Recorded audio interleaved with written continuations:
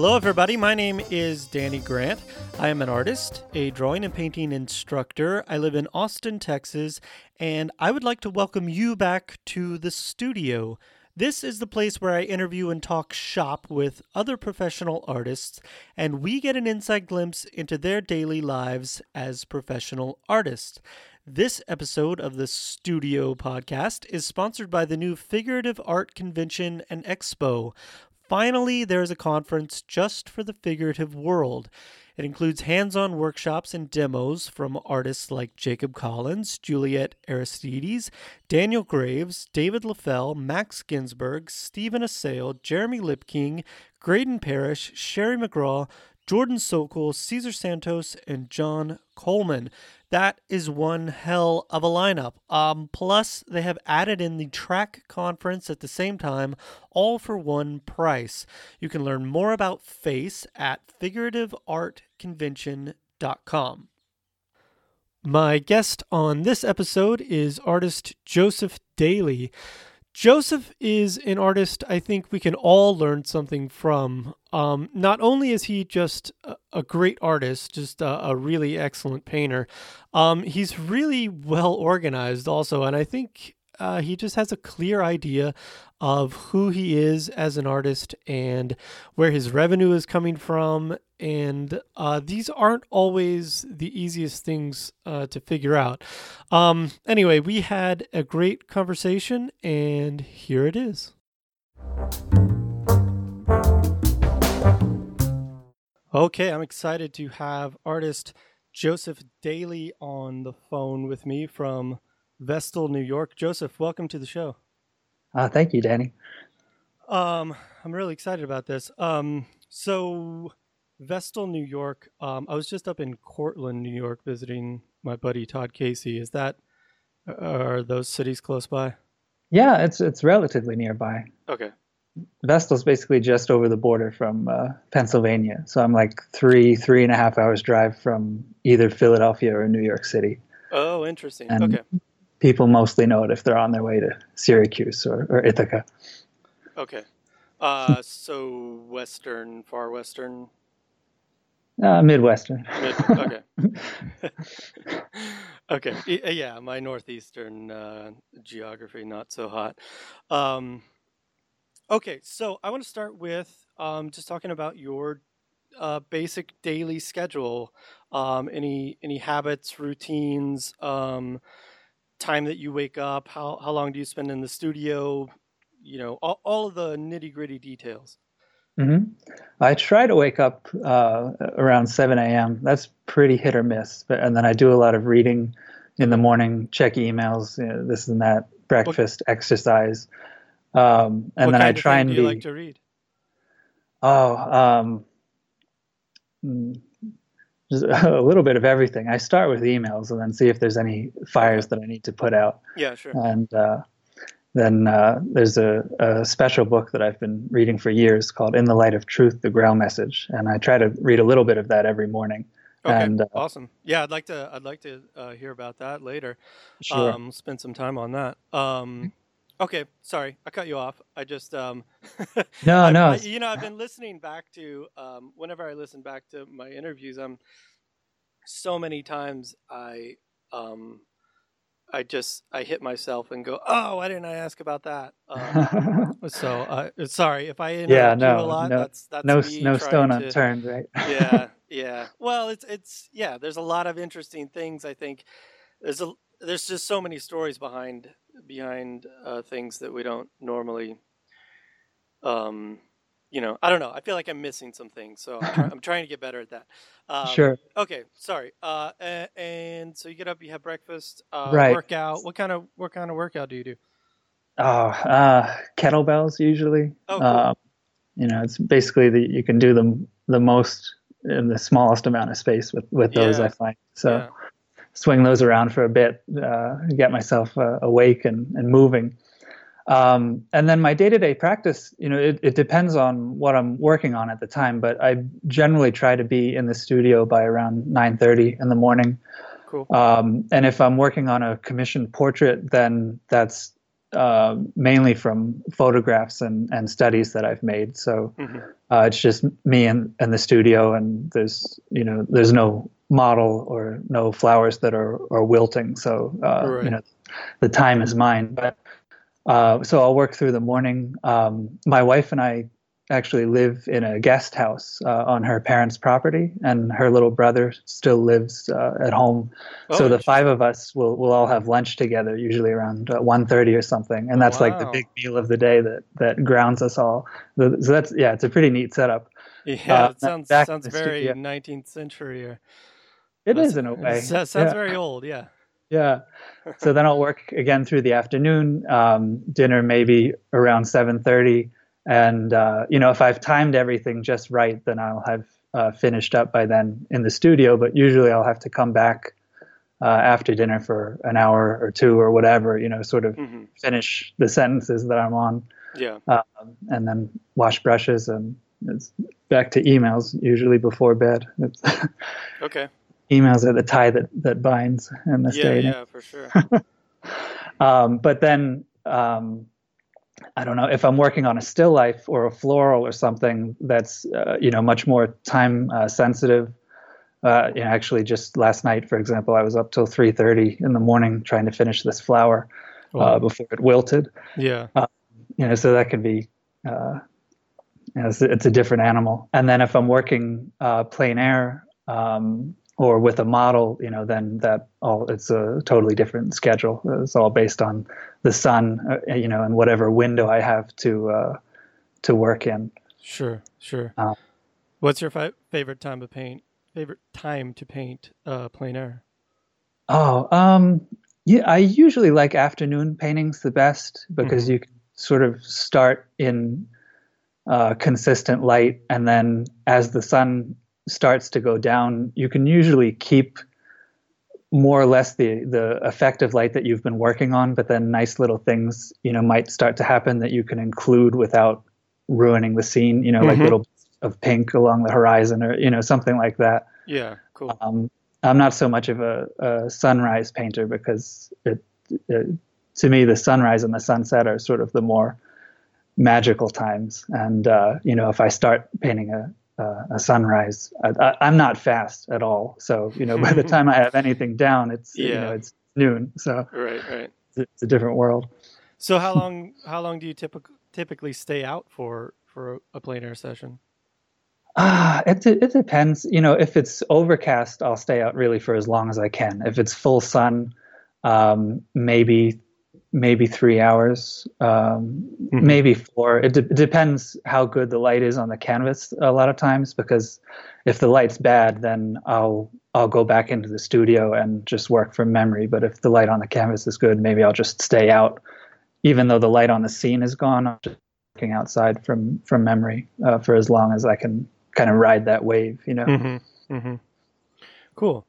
Um, that's cool. I want to talk about your career as a portrait artist. And I was looking at your website, Mhm.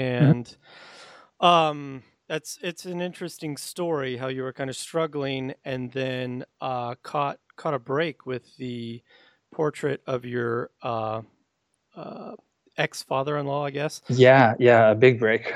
That's a just a killer portrait, by the way. So good. Oh, thank you so much. Um, so yeah, I guess just tell us about that, and I like Hmm. I like the mention of the time as a house painter. Did you have any other interesting in between jobs like that? Well, actually, when I was working as a house painter, I was working three jobs at once. Wow. Because I couldn't for a while, I couldn't get full-time work with any of them, but I was working as a house painter, and then I was also assisting a muralist and decorative painter. And I was also working in a friend of mine's parents have a wonderful furniture gallery in Philadelphia, the Calderwood Gallery, and I was Oh, in the cool. back room, ripping upholstery off of old, Art Deco sofas and things Wow. for a few months. Um, but I mean, the long story is I think I'm pretty close to your age and had a similar thing where I went to art college. I majored in illustration Yeah. because that was the easiest way that, or at the time the only way I could see to get a relatively traditional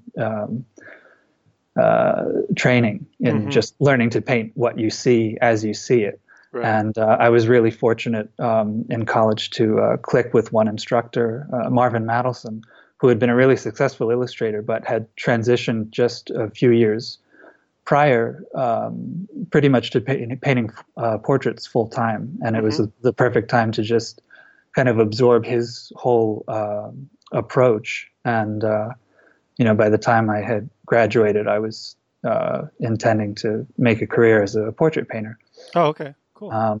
Yeah, and I was lucky to, really lucky that actually the Calderwoods, who own that furniture gallery, I painted their while I was still a senior in college, just as a portfolio piece, but hoping the whole time that her parents would buy it, and they did. I was nice. so grateful for that. Yeah, so that started. Nice when that works out, huh? Oh, it was fantastic.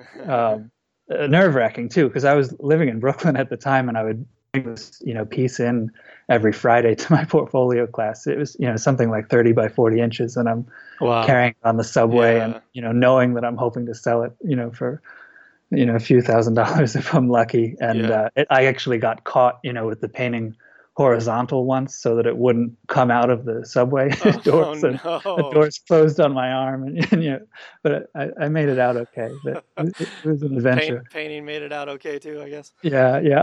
Oh my gosh. But anyway, that was the first of a trickle of commissions that I then I kind of shortly after moved back home and was painting in my mom's studio. And, I would get a portrait commission here and there. For a while, it was literally just like one after the other. Like shortly after I finished the one, I would get another one. And it was just enough to sustain me, but not ultimately. So I had to find other work.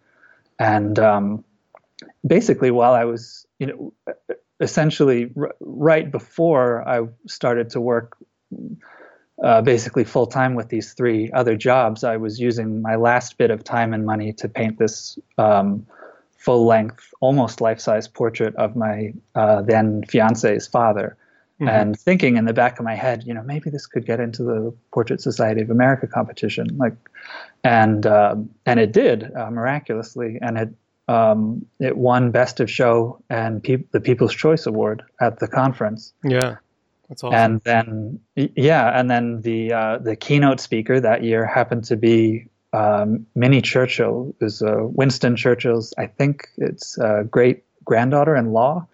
She had written a book about all of Winston Churchill's landscape paintings, because apparently he was a prolific plein air painter, which I hadn't realized at the time. So she was the keynote speaker at the Portrait Society conference, and we hit it off. I think she really hit it off with my mother. And a couple of weeks later, nice, I'm back up on a ladder outside, and I get a call wants she wants to fly me to England to paint a portrait of herself and her 4 adult children. Wow. And that was that. So I owe her and the Portrait Society, so much for essentially launching my career. Yeah. And your mom, what a great salesperson. Yeah, no, my mom's been fantastic. And actually, I'm just about to start a mission for Lankenau Hospital, near where I grew up in the suburbs of Philadelphia. And the man who reached out to me said that my mom had handed him a business card of mine at Marion Art Repro Center 10 years ago or so, and he kept it all this time. And so my mom has been my best awesome. I would say, over the years. Yeah. Hey man, it's we need all the help we can get. That's awesome. Cool. Are you still in contact with I'm sorry, was it Minnie Churchill? Not for a couple years, but okay. I mean, are commissions still flowing from that contact? every once in a while. I think the wave has mostly, run its course. But Yeah. for years, then I would paint friends and other family members. Wow. I was in a sweet spot for a while where like my prices were lower, and also the exchange rate was very favorable for them in England. Mm-hmm. So I painted a lot of families where I would do like a head and shoulders portrait of each of the family members. Nice. Yeah. So, you mentioned your prices were lower, so you've subsequently, I guess, gone up. Um, Mhm. how have you seen an effect? Uh, I guess, have you seen any effect on frequency of commissions uh, due to price, or? Well, I definitely get less commissions than I used to, but I don't attribute that directly to price. Uh, a lot of things happened once. I actually had too many commissions around 2007, 2008, and it was really too much to handle, and so I left the agencies that I was with at the time and raised my Well, prices, and the housing crisis and the recession all kicked in at once. So everything everything changed, yeah. and Oh wow. I get less commissions now than I used to, but I'm happy about that because when I had too much work, racing Yeah. to finish a painting is just the worst feeling in the world, and Right. it was really killing me. And Um, eh, especially, I would imagine a commission where I feel like on a commission I want to please so much more. oh, definitely, you yeah. know, yeah, The paintings are already paid for, and it already has a home, yeah, and it's just yeah. it's all on you just to make what it needs to be. But the other thing also is those. So all of my commission portraits are long distance, and I do a preliminary um, head study from life, but otherwise it's mainly from photographs. And when I Hmm. was working full time from photographs, just around the clock, that was just crazy making because you're just living Yeah, in a false world, and work was suffering Y- definitely for that. yeah. That sounds like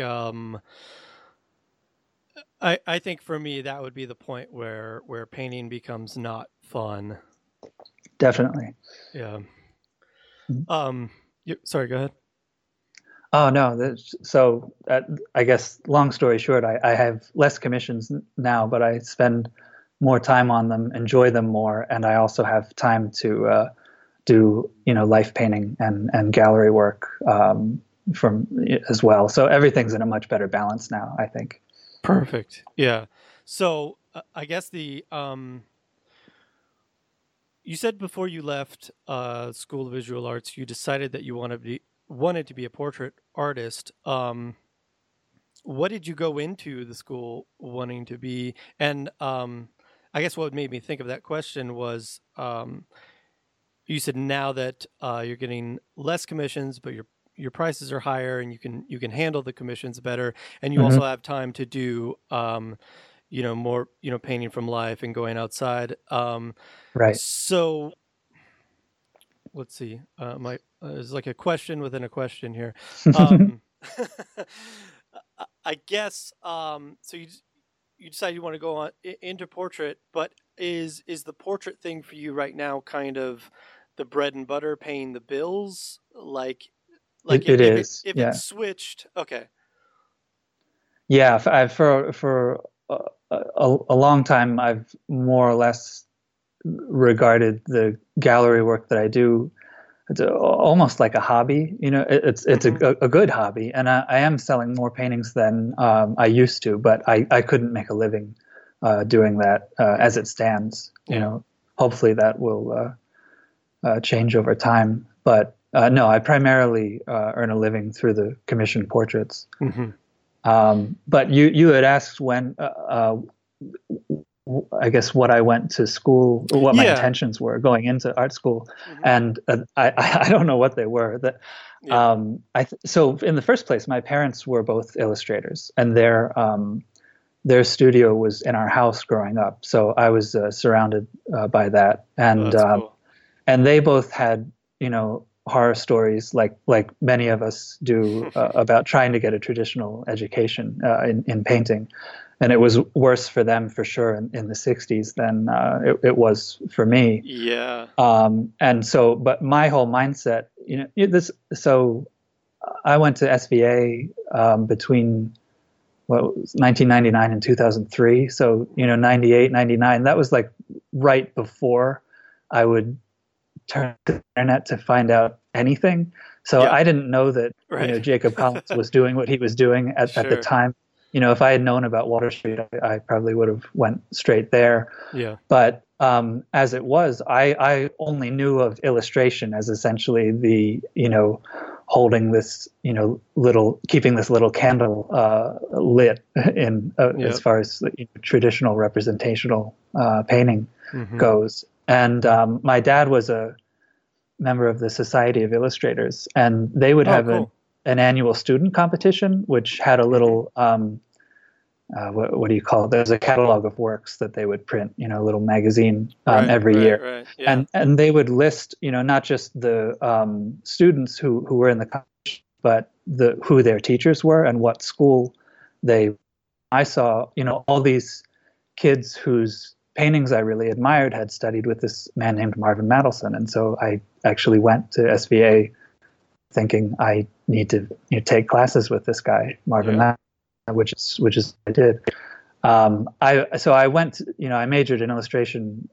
I guess I thought I would become an illustrator, but I didn't know what that meant at the time. And my dad used to joke, like, break his fingers when he heard that that's what I wanted to do, because he was struggling. Around 1990, the whole market just turned its head because of photography and then digital photography and digital artwork. So, oh my gosh, yeah. All of his prior revenue streams sort of dried up, and he found his way really nicely into illustrating children's books for the last 10 years of his life, and he really enjoyed it. But but illustration, by the time you and I were in school, was not a solid career choice that it might have. It really wasn't. I mean, I was excited by like concert posters from like the 60s and things like that, and but that wasn't happening at that time. I mean, not as a career. You could do it for your buddies, little garage band gig or something, but you weren't going to make a living doing that. And it's all and all these movie poster montages and things, like by the time I was in school, like other than Drew Struzan, I don't think anyone who else was doing that anymore, Well, no, he was the man. That's funny you mentioned Drew Struzan. When I was just out of high school, I took a couple of art classes at the local community college.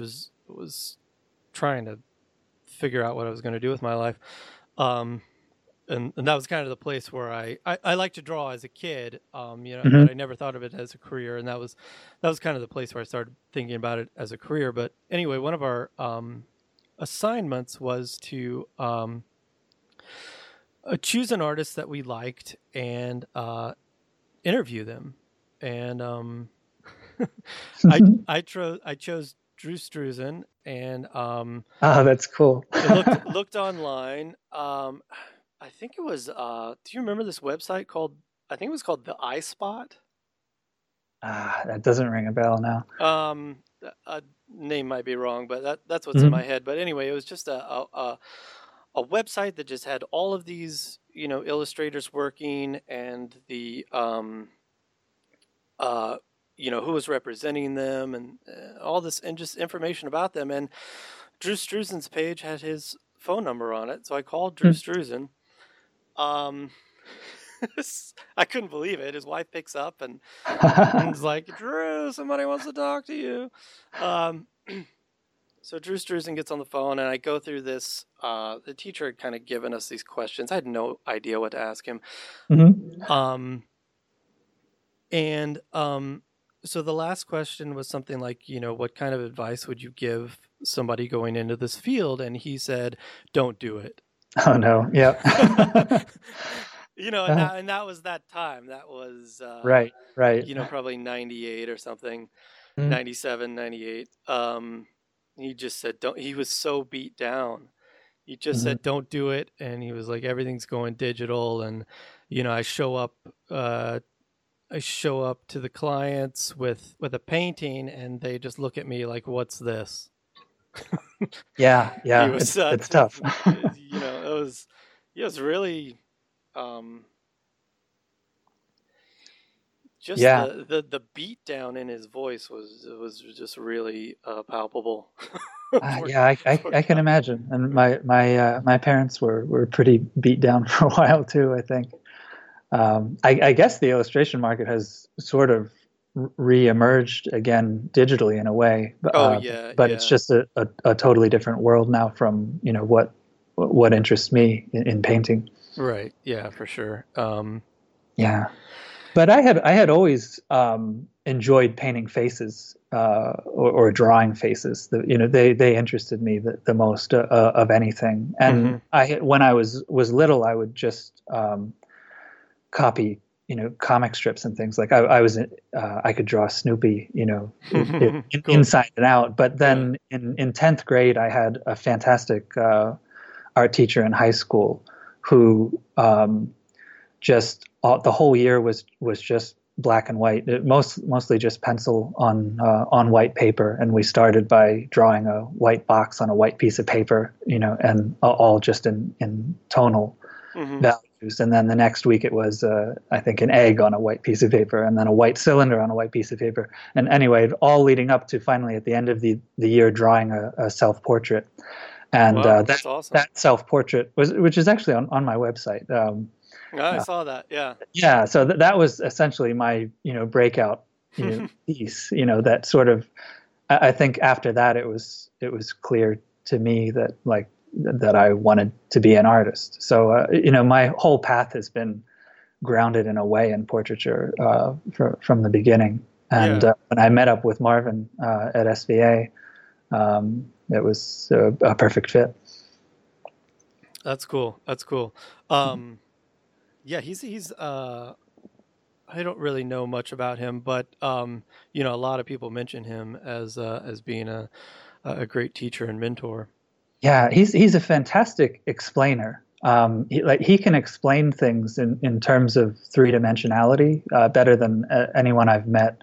And he used to take us every semester. He would take his classes on a tour of the Metropolitan Museum of Art. And it was like a 6 hour tour where he would take us, or longer. He would take us essentially to almost every realistically painted head in the museum and explain just in terms of three dimensionality. It wasn't about, Oh, as it were, but just the nuts and bolts of making a dimensional surface look three dimensional. yeah. Wow, that's great.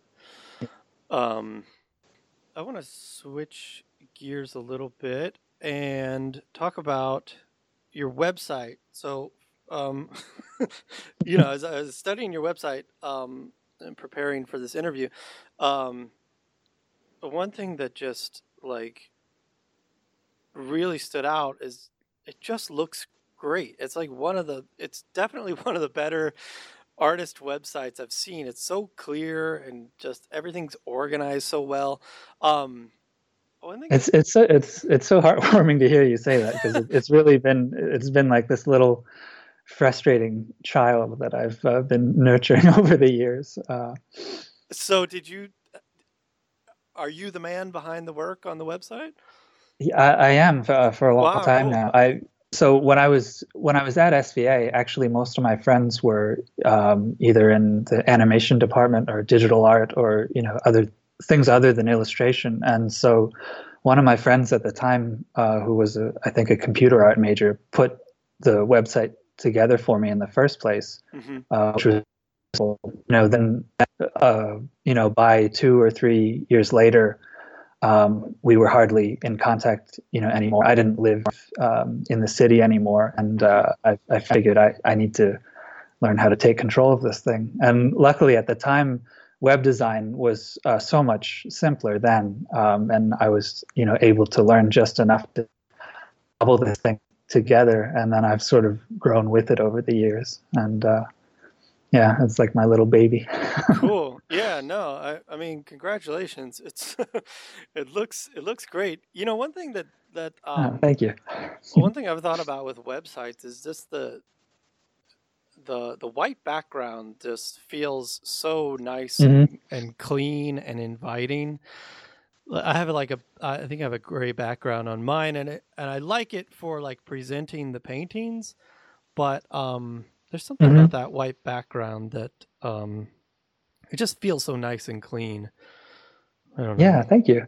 I mean, for a long time, my website had a black background, which I thought Oh, would be okay. the best thing, for Yeah, the images to show right. up well. And then there was one iteration of it where I had been doing a lot of that I call them sepia paintings, but it's essentially raw umber wash Hmm. paintings. And I had a few of leaves that I had kind of super along the header at the top. So it was like these faded leaves. And then one day I looked at it and it was just like these white letters on black with these, faded brown leaves Mm, that yeah. I thought was nice. But one day I looked at it and it just looked sort of, ghostly or spooky to me. And I wanted a clean, fresh start. And it's been white ever since. Cool. So I'm glad you like it. Yeah, yeah. It's definitely the website I'm sure my wife wishes I had because she's constantly telling me, to put more information, make it, she's got a lot of suggestions, and I just really don't like spending time on that, but um, Yeah. Well, I mean, web design just gets more and more complicated every year, and I don't think I would recommend anyone to what? just Yeah, dive into it. But if anyone needs a website, I think Squarespace gets uh, better and easier and easier, to just. I don't know if you've heard about them, but I'm seeing more and more yeah. artists using Well, yeah, them. that's actually Uh, what I use. yeah, Um, and it's good, but with a lot of those, you only have so many options. But which is fine because I don't really know right. what I'm doing with it anyway. But um, Hmm. I don't know.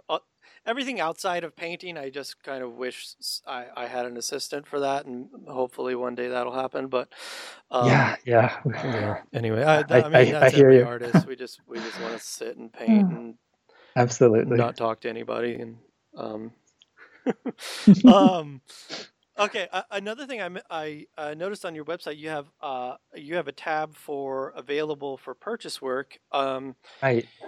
and so I just wanted to ask you if you're selling directly and how that's going. Yeah, I'll start with Oh, that. yeah, I do sell directly, but hardly ever. I wouldn't say that I have anything like a client base. Yeah. The paintings that I sell directly out of my studio are mostly to friends and family, and things like that. I think I've sold one drawing, just through my website, cold, and that was from someone who was also named Joseph Daly and had Googled his name, and found me that way. How funny. Yeah, so I'm not doing a booming business through Okay. my own channels by any means, and I don't have a big following on Instagram or Facebook. Um, it's growing slowly, but I'm not seeing sales through Yeah. those channels. Okay. The other question that occurred to me, I also noticed that you are working with a couple of galleries, right? Hmm. Okay. And have they given you any, oh, and maybe they don't know about it, but it's always been something that I've heard is a conflict if you're, trying to sell directly and also selling through galleries. Has that been any kind of an issue for you? No, not really. I mean, the main thing is just that you don't want to undercut the galleries in terms of price. Right. But I've sold a few paintings over the years, to family, and in those cases, I think all bets are off. It's kind of a different Right. relationship. But I'm not selling a ton of paintings, through my studio, so there's not a big conflict there. Right. Right. Okay. Framing. Mm. So, I did see on Instagram, I think, maybe Facebook, some pictures of you in what looked like a fairly good size framing studio. Um, Yeah, doing some of yeah. that. So So how? Yeah, I mean, are you? How much time do you spend on that? Are you making your own frames? How did you get into that? All that stuff. yeah, well, I'm sort of working it all out as I go, but I was saying before, so my wife and I live on the same property as her parents, and her father is a builder. He essentially does construction work he does everything except electrical work, really. But at heart, he's a woodworker. Cool. So the photo you're talking about was in his shop, which is right around the corner from my studio space. And let me see. I think in 2009, I had a solo show here in Binghamton, which is the closest city to Vestal, where I live. Mm-hmm. And John, my father-in-law, he made all the frames for that show, and it was fantastic. Wow. And they were really neat because he has a machine that he can mill custom profiles with in his shop. Oh So that wow. the frames weren't hand carved or anything, but they were all. He would pick out the specific type of wood for each painting, and like this one will be cherry, this one will be walnut, this one will be curly maple, that kind of thing. Yeah. And so they were custom finished and chosen for the paintings, and that was just amazing. But his shop over the years has always been full with his own projects, and framing is a pretty specific and precise kind of a thing. So it never fit too well into his schedule. But a few years ago, we milled out a whole bunch of profiles, and they've just been in his shop. These long pieces of wood. Mm-hmm. And in February, I made a batch of frames just to see how it would feel if I made them myself. Yeah. Cutting and gluing and painting and gold leafing them, and it went really well. It's time consuming, so I don't know what I'm going to Yeah. do. But framing is just kind of a perpetual struggle because it's so hard to find something that looks good Yeah. that doesn't cost a fortune. Yeah. And I'm really happy with what I was able to put together. So I'm sure I'll try and keep doing that for as much as I can. If I can afford the time. It's fun work and a nice break from painting for sure. Yeah. Um, yeah, and I think that's typical of uh, painters to enjoy that kind of work Hmm. too. Because it's artistic in its own way, and I Yeah, think and in if you know general, yeah. if you enjoy stretching, putting together stretcher bars and stretching it on canvas and that sort of thing, you'll enjoy framing. Right. Um, that you mentioned time consuming. That's one of the things I wanted to ask you about. So how long would you spend on, say, a typical frame? And I guess where I'm going with this Mm-hmm. um, is it enough of a cost savings versus the time that goes in? Basically, is it worth it? Um, I think it's not quite worth it just purely on cost. But Hmm. let me see. So in February I did a batch of 12 frames, and I think, but in the end it worked out to like a frame a day, something like that. If Okay. they're like 10-hour days, Mm. something, Wow. along those lines. It would take longer though if I wasn't doing them in a batch. So I see. I don't know. Um, for the past couple of years, I've also really enjoyed doing these little quick floral studies. I've done a lot that are just like 6 by 9 inches, and those I just buy little thin black metal sectional frames, and I think that's all they need. Oh, But okay. for something more substantial, I like I like the frames that I've been able to make a lot more than what I could buy for near that price range, I guess. Yeah. So it works out and it doesn't work out depending on how you look at it. Well, yeah. I mean, in that case, it sounds like it's worth it. Hmm. You're happy with what you're getting, and Yeah, um, and just to be have your hands on the your work just from start to finish is a special thing. yeah, and then the whole piece becomes, something you created. That's kind of nice, Yeah, exactly. rather than something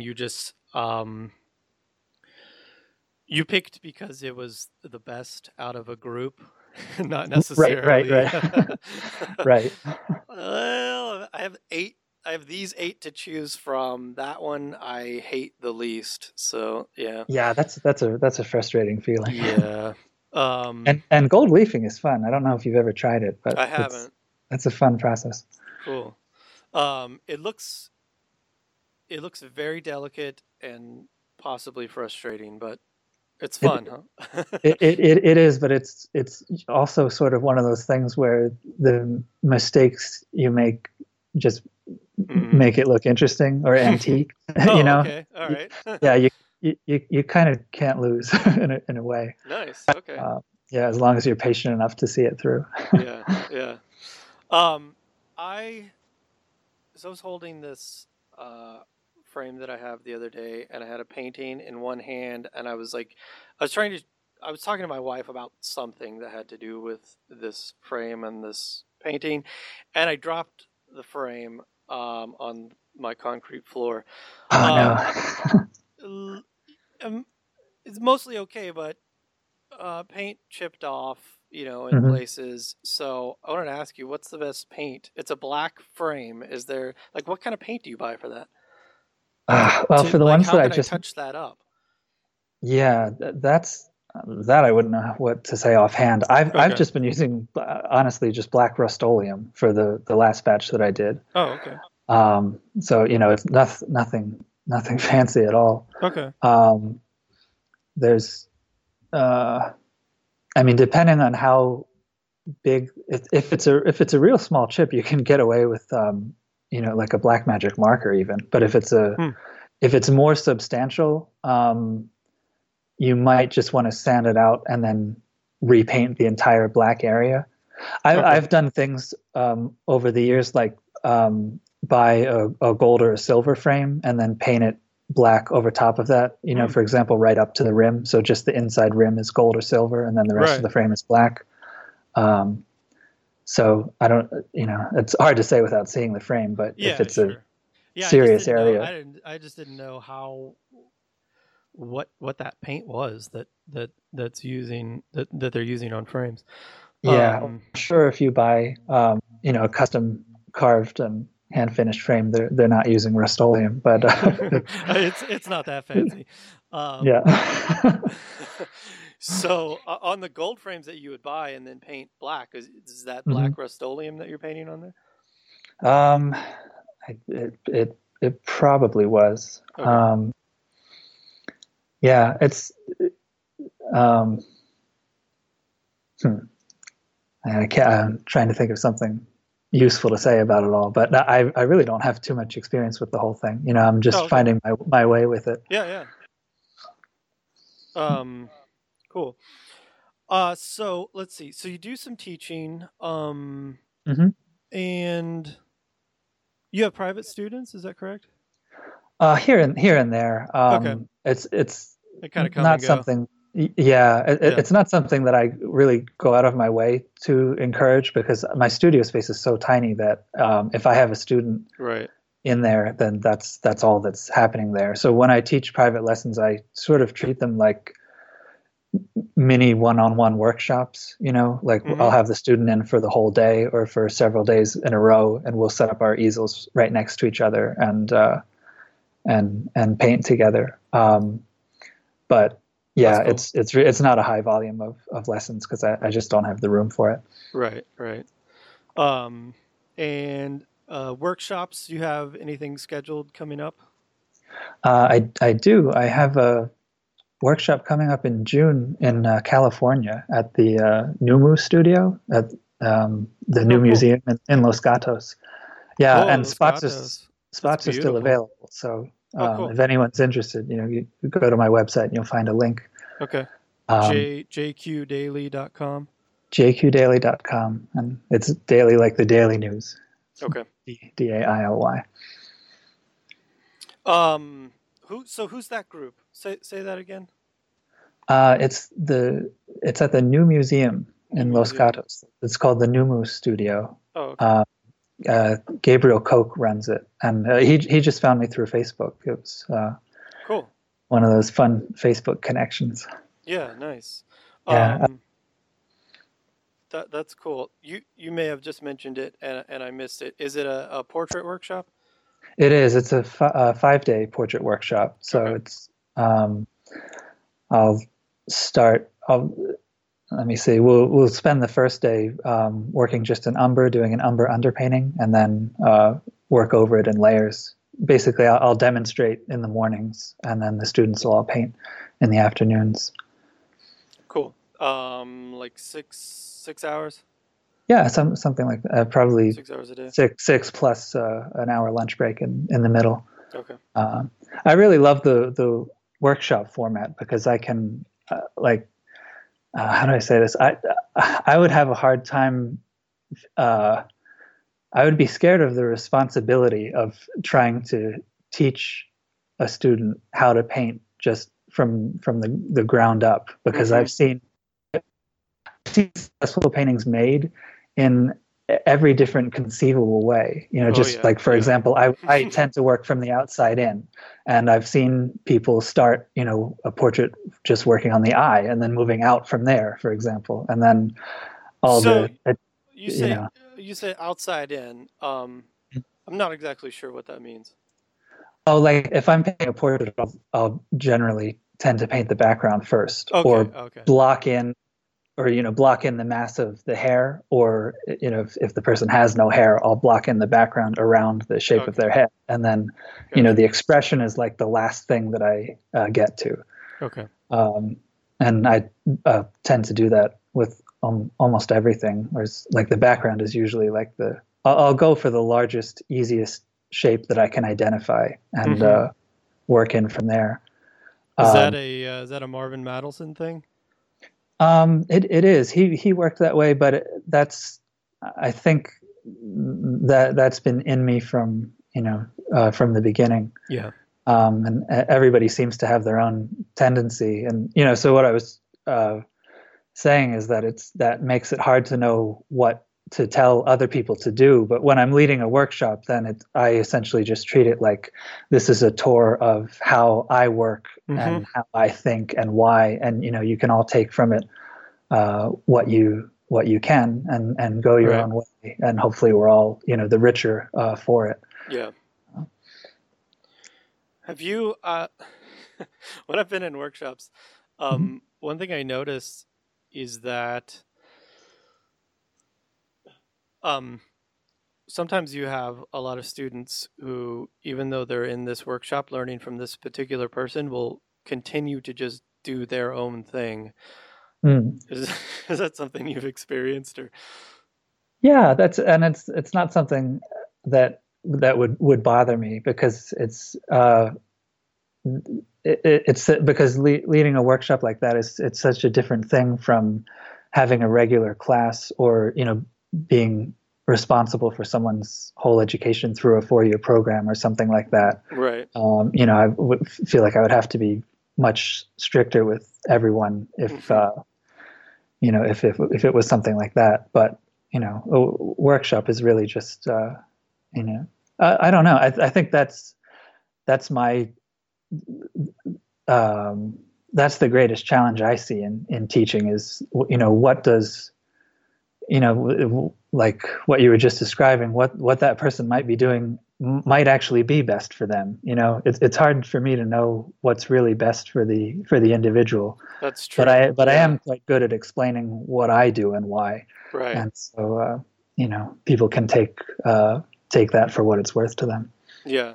So in that case, you kind of just let them do their thing and help out where you can, I guess.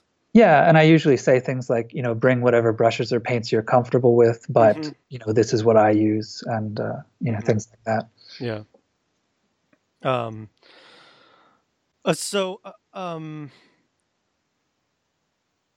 I hope this is interesting, but I have this question: what is there anything in particular that's just working well for you right now, and that could be anything that has anything inside the art making process, and then the opposite of that, is there anything that you're particularly struggling with in your work right now? Right. Well, I guess I would say that my relationship to photography has been my biggest perpetual struggle in painting, and that's also I think I have a better relationship with it now than I ever have before. So I'm happy about that. We talked a little bit about that when I was painting portraits full time and just feeling trapped in the photographs. And were those photographs that you're taking yourself, or were they providing those to you? No, I always take them myself, except in if I've done a couple posthumous portraits over the years, and I think there was one where I was sent reference photos, and I liked it enough. I liked them enough to use them, but for the most part, I insist on taking the photos myself, so that I have a direct experience with the sure. the subject. And yeah, so what can I say about it? It's photography is just the biggest blessing and curse that we face, both in terms of creating work and also sharing it. Because you and I wouldn't have met without seeing each other's digital photos. That's true. But I don't think you've seen any of my paintings. No, actually, right? Yeah. And I haven't seen any of yours. Yeah. So it's beautiful and heartbreaking at the same time. Yeah. Yeah, it's such a paradox. Yeah, such a paradox. So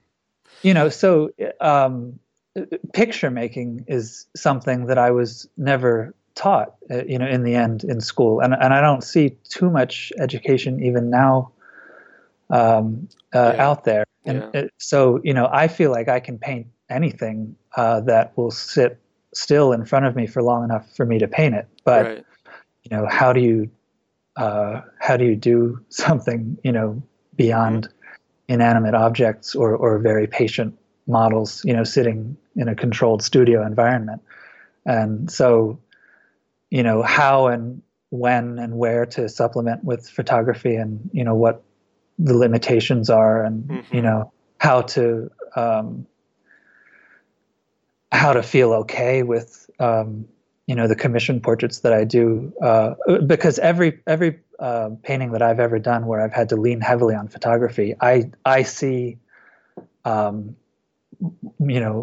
traces of that to a greater or lesser extent in the painting, and always to its detriment, but at the same time, like I said, all of my commissions are long distance, and so no one would sit for me for 3 weeks, that took to make the painting, and I wouldn't want to travel and stay with someone, for that amount of time either. Yeah. But for whatever reason, I feel like it's working better and better recently, and that's cool. That's really wonderful to see. Yeah. That's great. I mean, and then especially as the cell phone photos, the cameras get better and better. My iPhone has been so helpful. Just like snapping shots of whatever I'm working on along the way, so that like if I'm painting mm-hmm. a still life with flowers, and if it takes me 3 days, and by the third day the blossom that I haven't gotten to has wilted a little bit, I'll set my laptop up next to the still life, and it hasn't broken me out of the life painting feeling, but the photograph will just give me that little bit of information that I've missed along the way to help me carry the painting through, that kind of a thing. Yeah, sure. Yeah. If nothing else for drawing, I would imagine just getting the flower back into position. Right. Exactly. Yeah. Cool. Well, thanks. That's a great answer to my new ambiguous question. That's a good question. You actually, during our little pre-show talk, you had mentioned varnish bubbling up. That's a perpetual problem for me too. And I was curious if you've found any solution, because it's been happening to me more and more often recently. Really? And I don't know why. Yeah. I mean, I have found a solution. It's not a fun solution, but I have no idea what, you have no idea what you have sometimes before you varnish. Right. With paint sinking in areas, or and I forget sometimes what areas I've worked more layers on, or things like that. Right. So actually, this is something that I learned from Doug Flint, was just taking, and it's a horrifying idea, but it's okay. It works. You just take, get a lint-free towel or something. I use just an old white T-shirt, Mm-hmm. and just put a little bit of Gamsol on it, or mineral spirits, whatever you're using. Mm-hmm. And just rub it over the painting to kind of, I don't really know what the science is, but I think it just kind of gives the surface a little bit more of a tooth to grab grab the varnish, and so you don't have the slick areas where maybe you used more oil. Mm-hmm. And I think that's what's causing the beading, is just the oil, sitting on top of the surface. Right. So, yeah, rubbing it with thinners, that's the best I've come up with too, pretty much. It's not a fun solution though. No, it's not. And it's, every time you do that and you look at the towel and you have paint residue on it, it's right. It's just, yeah. Yeah, it's that sinking feeling in your stomach. Yeah, I mean, just you just spend so much time working on this painting and getting everything just right, and then the idea of picking up paint at the end is just, but it works out okay. You just, you don't want to rub. It's just a light touch over the painting. Right. But even after doing that, I found maybe an area I missed, or I didn't quite rub enough, and then I'll get bubbling, and then I'll have to, just get the Gamsol, wipe all of the varnish off, and go over that area again, and do it again. So right. Well, what I have found actually, that I'll take a little bit of Gamsol on a rag after I've varnish the painting, while it's still wet and it's beating up. I'll rub the Gamsol into that spot and then brush the varnish back over it, and that's worked pretty well for me. Okay. But sometimes it takes doing that a number of times, so you're just like babysitting the painting for you expected it to take 10 minutes and it takes you 2 hours to varnish your painting. Yeah, it becomes a real process. Yeah. Well, if anybody's listening to this and you have a better solution, please message me. Help us. Help us. Cool. So I wanted to close with one final thing. Another question I like to ask is just what's a movie or a book or anything that you've experienced lately that got you excited or inspired you. And I noticed on your website there's a book called In the Light of the Truth. So, and that's I think you list it as my inspiration or something to Right. that Yeah. effect. Exactly. No, So it that is for answers the sure. question, but I wanted to ask you, and I did click on the link, and um, seems very interesting. Seems very philosophical. Hmm. But anyway, I'll let you talk about it. Sure. Yeah, the book is called In the Light of Truth, The Grail Message. And yeah, like you said, there's a link on my website to grailmessage.com. I stumbled across this book, I think back in 2002, while I was still in college. And it's been my inspiration ever since. I tend to read a little bit every morning, but not a day goes by where it doesn't help me in some way. I was, uh, I think like many of us over the years, basically in almost every art class I've ever had over the years, except for Marvin and a few others, just to be able to be allowed to pursue what I was trying to pursue, which was to paint realistically, essentially. Hmm. And then in art school, there we would, with teachers and with students, we would have long conversations about, what makes one painting better or worse than another painting, and is it even possible to say that one painting is better than another painting? And someone always says that art is just completely subjective, and but if you carry that further, if art is all subjective, then um, the everything would be subjective, and ultimately, there would be Right. no such thing as right and wrong. And I was always convinced, more side of me, that there must be Hmm. an objective truth behind the reality that we find ourselves in. And basically, long story short, is this book truly answered every question that I've ever had about the meaning of life and the purpose of art, and Wow.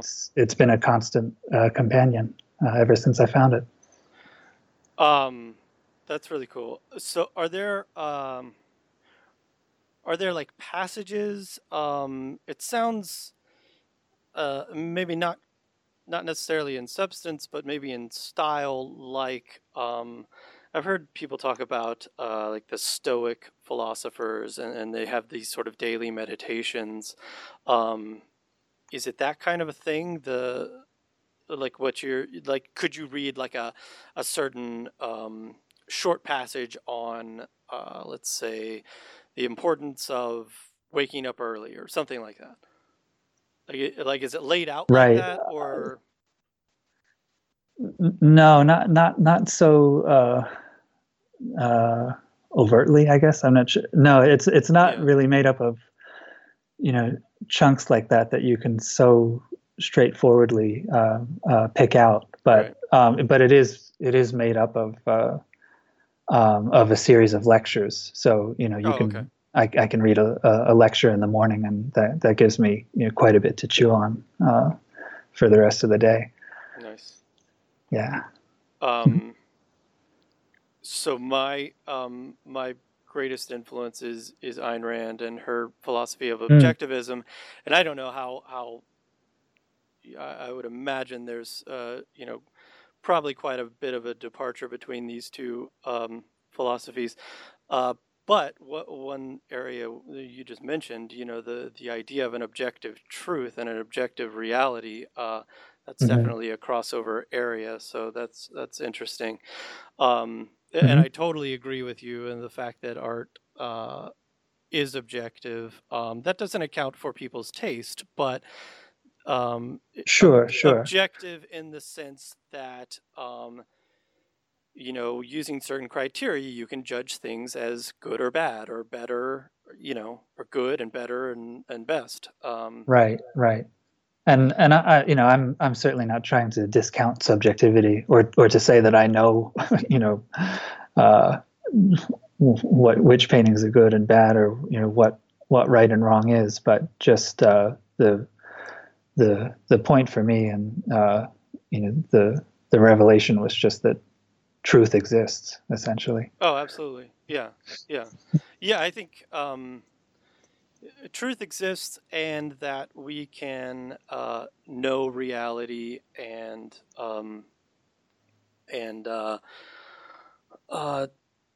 discover new things and build on that. I think, truth exists. That's a that's a controversial idea today, strangely enough, but Yeah, it well, we seems live like in such a simple thing, but it's apparently not so yeah, simple and actually profound. no, we live in turbulent times for sure. Yeah. Well, Joseph, I guess that sounds like a great note to end on. Thank you so much. It's been really fun talking. And is there anything else that you would like to tell the listeners while we're here? I can plug a show that I have coming up, actually. Cool. I'll have a solo show that opens on June 2nd, the first Friday in June, at Anthony Brunelli Fine Arts in Binghamton. Awesome. So yeah. In Binghamton. Okay. Yeah. So I'm really looking forward to that. Otherwise, no, just thank you so much. It's really been a pleasure, and I was honored to be invited. And keep up the great work. I really enjoy your podcast. Oh, thank you. Thank you so much.